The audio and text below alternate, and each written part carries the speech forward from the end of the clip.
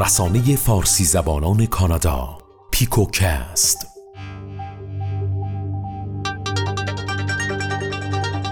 www.picobino.com. درود، من سعید هستم و این اولین اپیزود از پیکوکستی که شما میشنوید در 1 جولای 2019 10 تیر ماه 1398.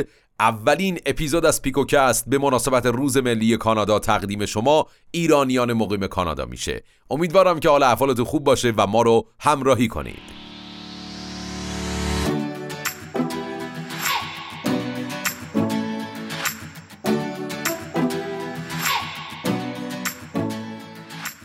برای شنیدن آخرین خبرهای کانادا فقط کافیه با این برنامه همراه ما باشید.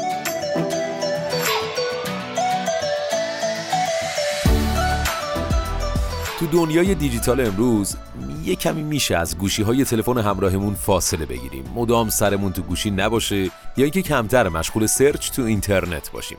اینا رو گفتم که بگم گوش دادن به پادکست میتونه یه پیشنهاد مناسب برای همه باشه. پس با پیکوکست ما رو همراهی کنید.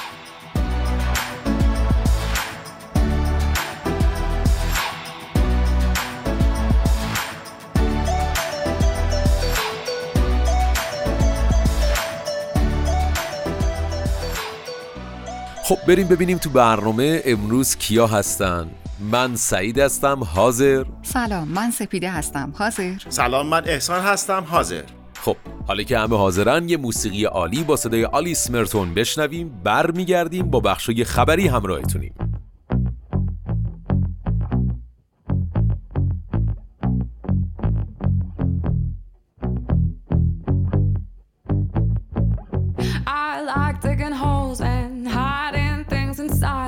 When I grow old, I hope I won't forget to find them. 'Cause I've got memories and travel like gypsies in the night.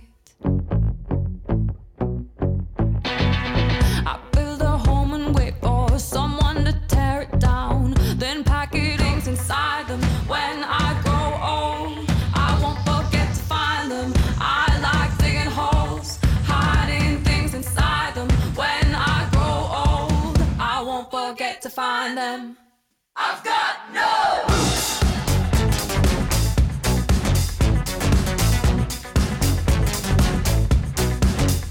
No roots.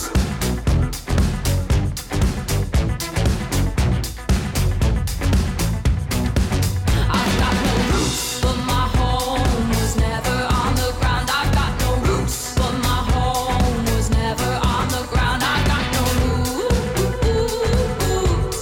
I've got no roots. I've got no roots, but my home was never on the ground. I've got no roots, but my home was never on the ground. I've got no roots. I've got no roots. I've got no roots, but my home was never on the ground. I've got no roots, but my home was never on the ground. I've got no roots.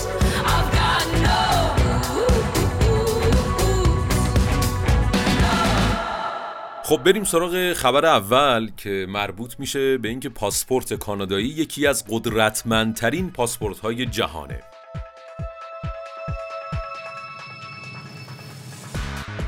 کانادا در میان کشورهایی که قدرتمندترین پاسپورت در جهان رو دارند رتبه 5 رو گرفته. این بررسی توسط هنلی اند پارتنرز پاسپورت ایندکس انجام شده که تمام پاسپورت‌های جهان رو بر اساس تعداد کشورهایی که دارندگان اونها میتونن بدون ویزا سفر کنن رتبه بندی میکنه. طی این مطالعه در مجموع 199 تا پاسپورت مختلف در مقایسه با 227 مقصد مختلف مسافرتی بررسی شده. ژاپن در میان 100 کشور مورد بررسی رتبه اول رو از آن خودش کرده. این رتبه بندی در واقع بازتاب روابط مثبت دیپلماتیک کشورهاست که این امکان رو در اختیار شهروندانش قرار میده که بدون ویزا به 189 تا کشور سفر کنند. کانادا همراه با دانمارک، بلژیک، سوئیس و ایرلند 5مین پاسپورت قدرتمند دنیا رو داره. افغانستان و عراق در جایگاه آخر قرار دارن به خاطر اینکه دارندگان پاسپورت این کشورها تنها میتونن به 30 کشور سفر کنن. اما بریم سراغ 10 پاسپورت برتر جهان.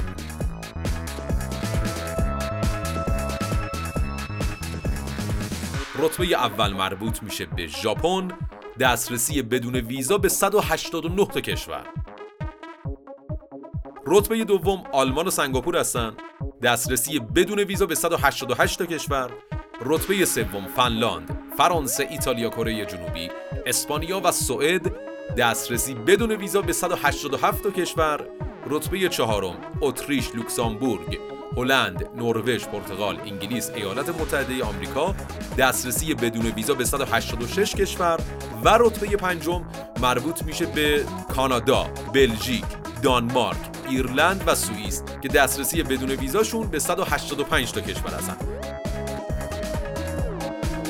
رتبه های ششم یونان و استرالیا، هفتم جمهوری چک، مالت، نیوزلند، هشتم ایسلند، نهم مجارستان، اسلوونی، مالزی و دهم لتونی، لیتوانی و اسلواکی. با پادکست های پیکوکست به جمع مخاطبان پیکوبینو بپیوندید. رسانه‌ای با کیفیت برای جامعه فارسی زبانان کانادا. www.picobino.com. مجدداً سلام. امروز با بخش خبرهای گردشگری و سبک زندگی با شما هستم.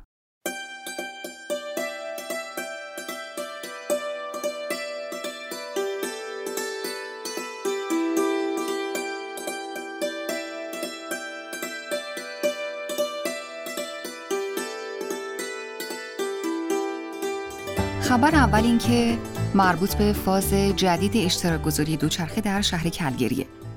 توی مرکز شهر میتونید به آسونی دوچرخه‌های اشتراکی رو ببینید، اما قراره به زودی با اجرایی شدن فاز جدید اشتراک گذاری دوچرخه در کلگری بتونید همه جا دوچرخه‌های زرد و سبز رو ببینید. از اول ماه ژوئن دسترسی به این دوچرخه‌ها که البته محل دقیقی هم برای نگهداری ندارن و در مناطق مختلف پارک شدن، به صورت آزمایشی در سراسر کلگری امکان پذیر میشه. وبسایت شهر کلگری در این مورد نوشته این ایده از سال 2011 مطرح شده و بخشی از سیستم حمل و نقل شهری به حساب میاد و راهی جدیده برای جابجایی شهروندان. دوچرخه سوارا میتونن با استفاده از اپلیکیشن و GPS نزدیکترین دوچرخه به خودشون رو پیدا کنن به راحتی. این طرح قراره از اواخر سپتامبر 2018 تا اکتبر 2020 به صورت آزمایشی اجرا بشه، اما بعد از بررسی‌های نهایی و برآورد نیازهای شهری قراره که به صورت بلند مدت اجرایی بشه. وبسایت اشتراک گذاری دوچرخه در کلگری اعلام کرده اگرچه تابستون طرح در سراسر شهر اجرا میشه، اما توی زمستون محدوده خدمات دهی اون کمی کوچکتر و محدودتر خواهد بود. برای استفاده بهینه و اطلاع از مناطق دقیق سرویس دهی باید اپلیکیشن رو نصب کنید و آن رو دائما به روز رسانی کنید.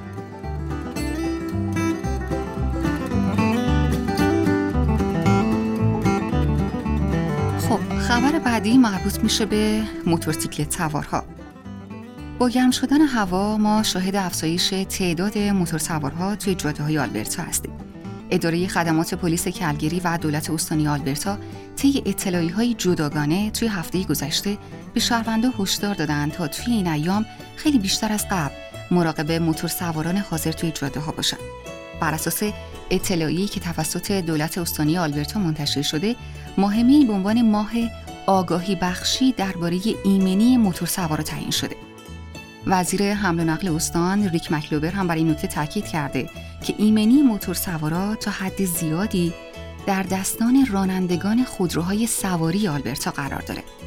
ریک مکلوبر که خودش موتورسواره توی این اطلاعیه گفته من تلاش دارم تا به تمام رانندگان این نکته رو یادآور شم که طبق قوانین باید مراقب موتورسوارا باشن، چون معمولاً در صورتی که در جاده‌ها فضای کافی به موتورسوارا داده بشه میشه از وقوع بسیاری از سوانح ناگوار جلوگیری کرد. در صورت وقوع تصادفات برای این دسته از افراد به خاطر ایمنی کمتر اونها و نداشتن امکانات ایمنی کافی، بروز جراحت‌های خطرناک و مرگ بسیار محتمله. اطلاعیه اداره پلیس کلگری هم با اشاره به کشته شدن 2 موتورسوار در سال 2018 بر اثر بروز حوادث رانندگی در کلگری با ارائه لیستی از نکات به راننده‌ها سعی کرده توجه اونها رو به این موضوع بیشتر جلب کنه. از جمله نکاتی که برای رانندگان موتورسیکلت توی این لیست بهش اشاره شده این موارد هست: اینکه همواره به قوانین رانندگی در جاده‌ها پایبند باشید، از نقاط کور خودروها خارج بشید. همیشه مطمئن باشید که سایر راننده‌ها شما رو می‌بینند. از راننده‌های موتورسوار خواسته که در تقاطع‌ها حواس خودشون رو جمع کنند. همچنین از اون خواسته با پوشیدن لباس و کلاه ایمنی مناسب از خودشون مراقبت کنند. لباس و کلاه خودشون رو توی هر دما و هر مسافتی حتما استفاده کنند. همچنین یه سری نکات برای رانندگان وسایل نقلیه تو این لیست بهش اشاره شده. اینکه رانندگان سایر وسایل نقلیه هم باید همواره به قوانین رانندگی توی جاده‌ها پایبند باشن. به اونا یادآوری شده که شما جاده رو با سایر راننده‌ها شریک هستید. همیشه توی تقاطع‌ها و یا هنگام تعویض خطوط مراقب موتورسوارا باشید. سرعت موتورسیکلت‌ها رو دست کم نگیرید. اندازه کوچیک این وسایل نقلیه ممکنه شما رو فریب بده.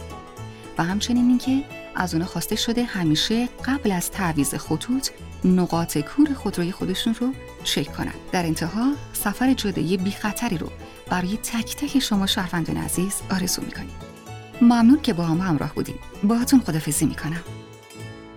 ممنون از سپیده. من فقط به این نکته اشاره کنم که در خصوص دوچرخه سواری سپیده صحبت کرد. جدیداً کلگری قوانین دوچرخه سواری خودش رو بروز کرده و افرادی که با سرعتی بیش از 10 کیلومتر بر ساعت بیشتر از سرعت مجاز دوچرخه سواری بکنن ممکنه تا $400 جریمه بشن. خلاصه حواساتون رو جمع کنید.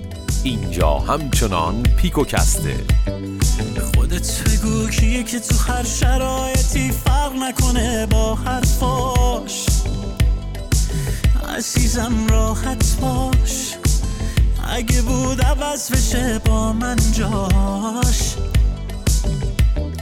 خودت بگو مگه ممکنه به غیر من یه آدمی باشه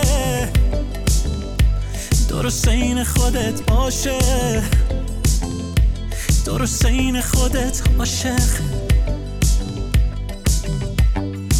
آره تو رو پیدا میکنم، این شهر رو شیدا میکنم، آره غوغا میکنم، تو فقط باش.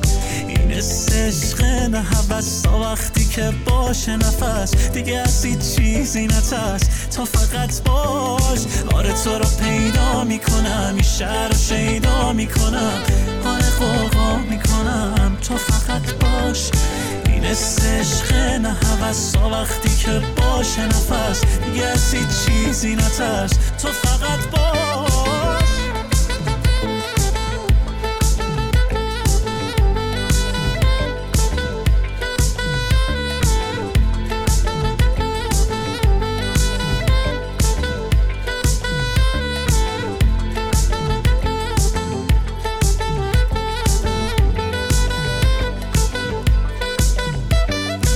خبرهای فناوری با احسان عزیز. احسان سلام. مجدد سلام. امروز با بخش خبرهای فناوری با شما هستم. بفرمایید عزیزم. ممنون سعید جان. خب بریم سراغ خبر اول.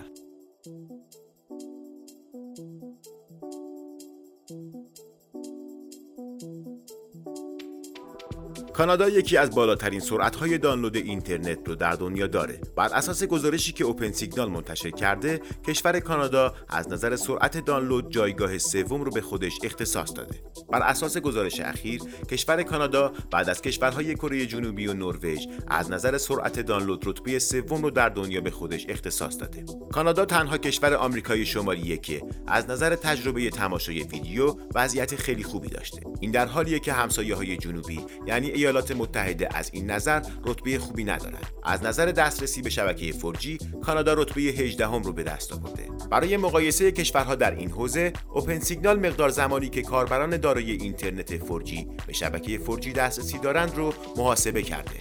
پس خیالتون راحت باشه، تا چند وقت دیگه اینترنت 5G در کانادا شما رو با نسل جدیدی از فناوری‌ها آشنا می‌کنه.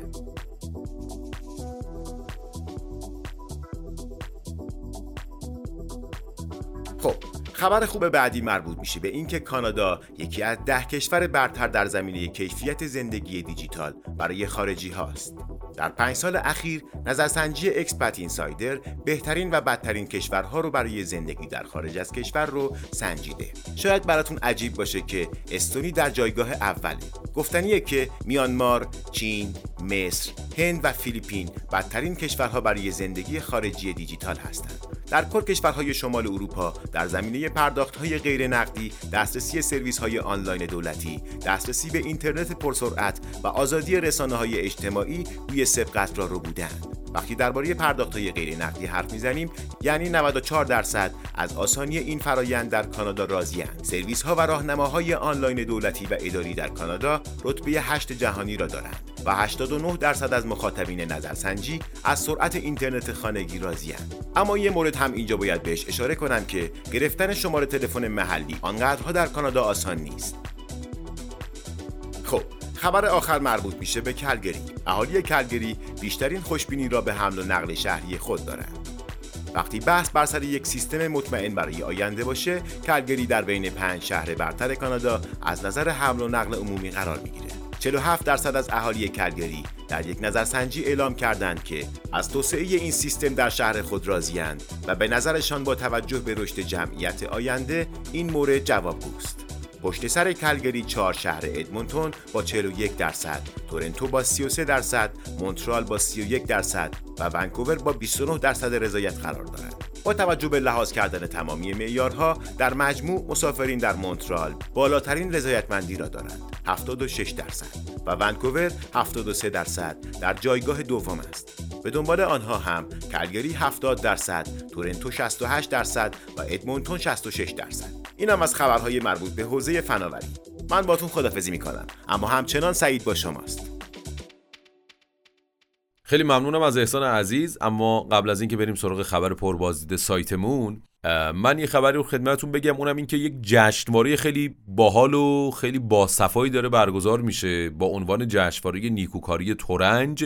اگر میگم باحال و باصفا به خاطر اینکه به هر حال جشنواره‌ای که ماهیتاً نیکوکاری باشند خیلی حس و حال بهتری رو درست میکنه.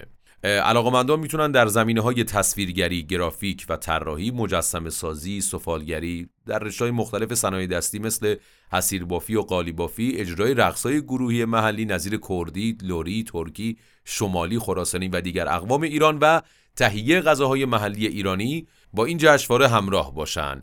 شنبه 27 جولای 2019 این جشنواره برگزار میشه. اگر دوست دارید خبرهای دقیق‌تری رو از این جشنواره به دست بیارید، فقط کافیه به سایت persiangolfcharity.com مراجعه کنید. در قسمت کانتکتش اونجا صفحات اینستاگرام، فیسبوکش وجود داره و یا اصلا میتونید برای شرکت تو این جشنواره در قسمت ایونتس و فیلد ترنج چریتی فستیوال ساین اپ کنید تا بتونید در این جشنواره شرکت کنید. خیلی متشکرم. اما بریم سراغ خبر پربازدید سایتمون که عنوانش این هست: بیشتر مدیران به این نتیجه رسیدن که 7 تیپ شخصیتی در شغلشان موفق نمی‌شوند.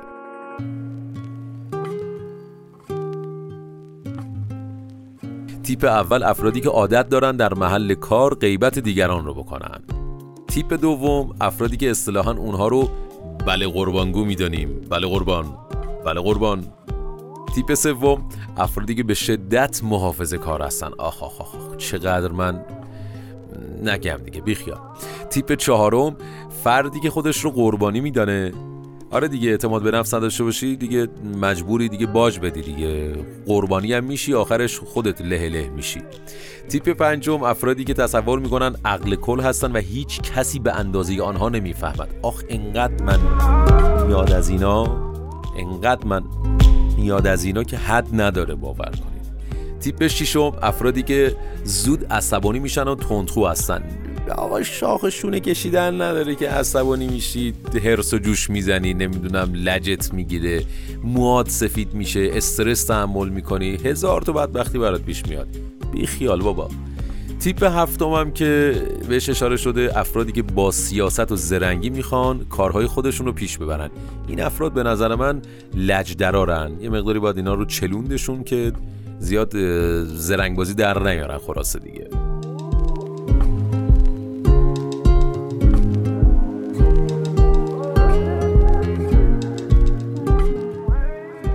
ممنون که تو اولین اپیزود با ما همراه بودید. منتظر قسمت بعدی ما باشید. این پایان اولین اپیزود از پیکوکست. به سایتمون سر بزنید، اینستاگراممونم حتما یه سری بهش بزنید و در خصوص این برنامه پیشنهادهای خودتون رو حتما به ما بگید.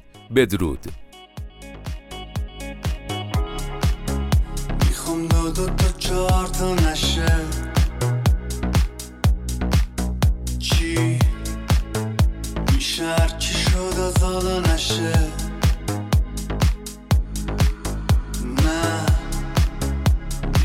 فرقی نداره که کجا، با همه وجودم آرامش میخوام، آرامش میخوام. روزایی که دوست داشتم برن هستن، تو رو بریام از دست من خستن. من تو فکر تو بی خبر از من. ببین ببین من دارم میرم، با من میای یا نه؟ فکر تغییرم، با من میای یا نه؟ چشمامو ببین، منو میخوای یا نه؟ ببین تنها تر از همیشم، باید میمونی پیشم، دیگه درست نمیشم، دیگه درست نمیشم. تنها تر از همیشم، باید میمونی پیشم، دیگه درست نمیشم، دیگه درست نمیشم.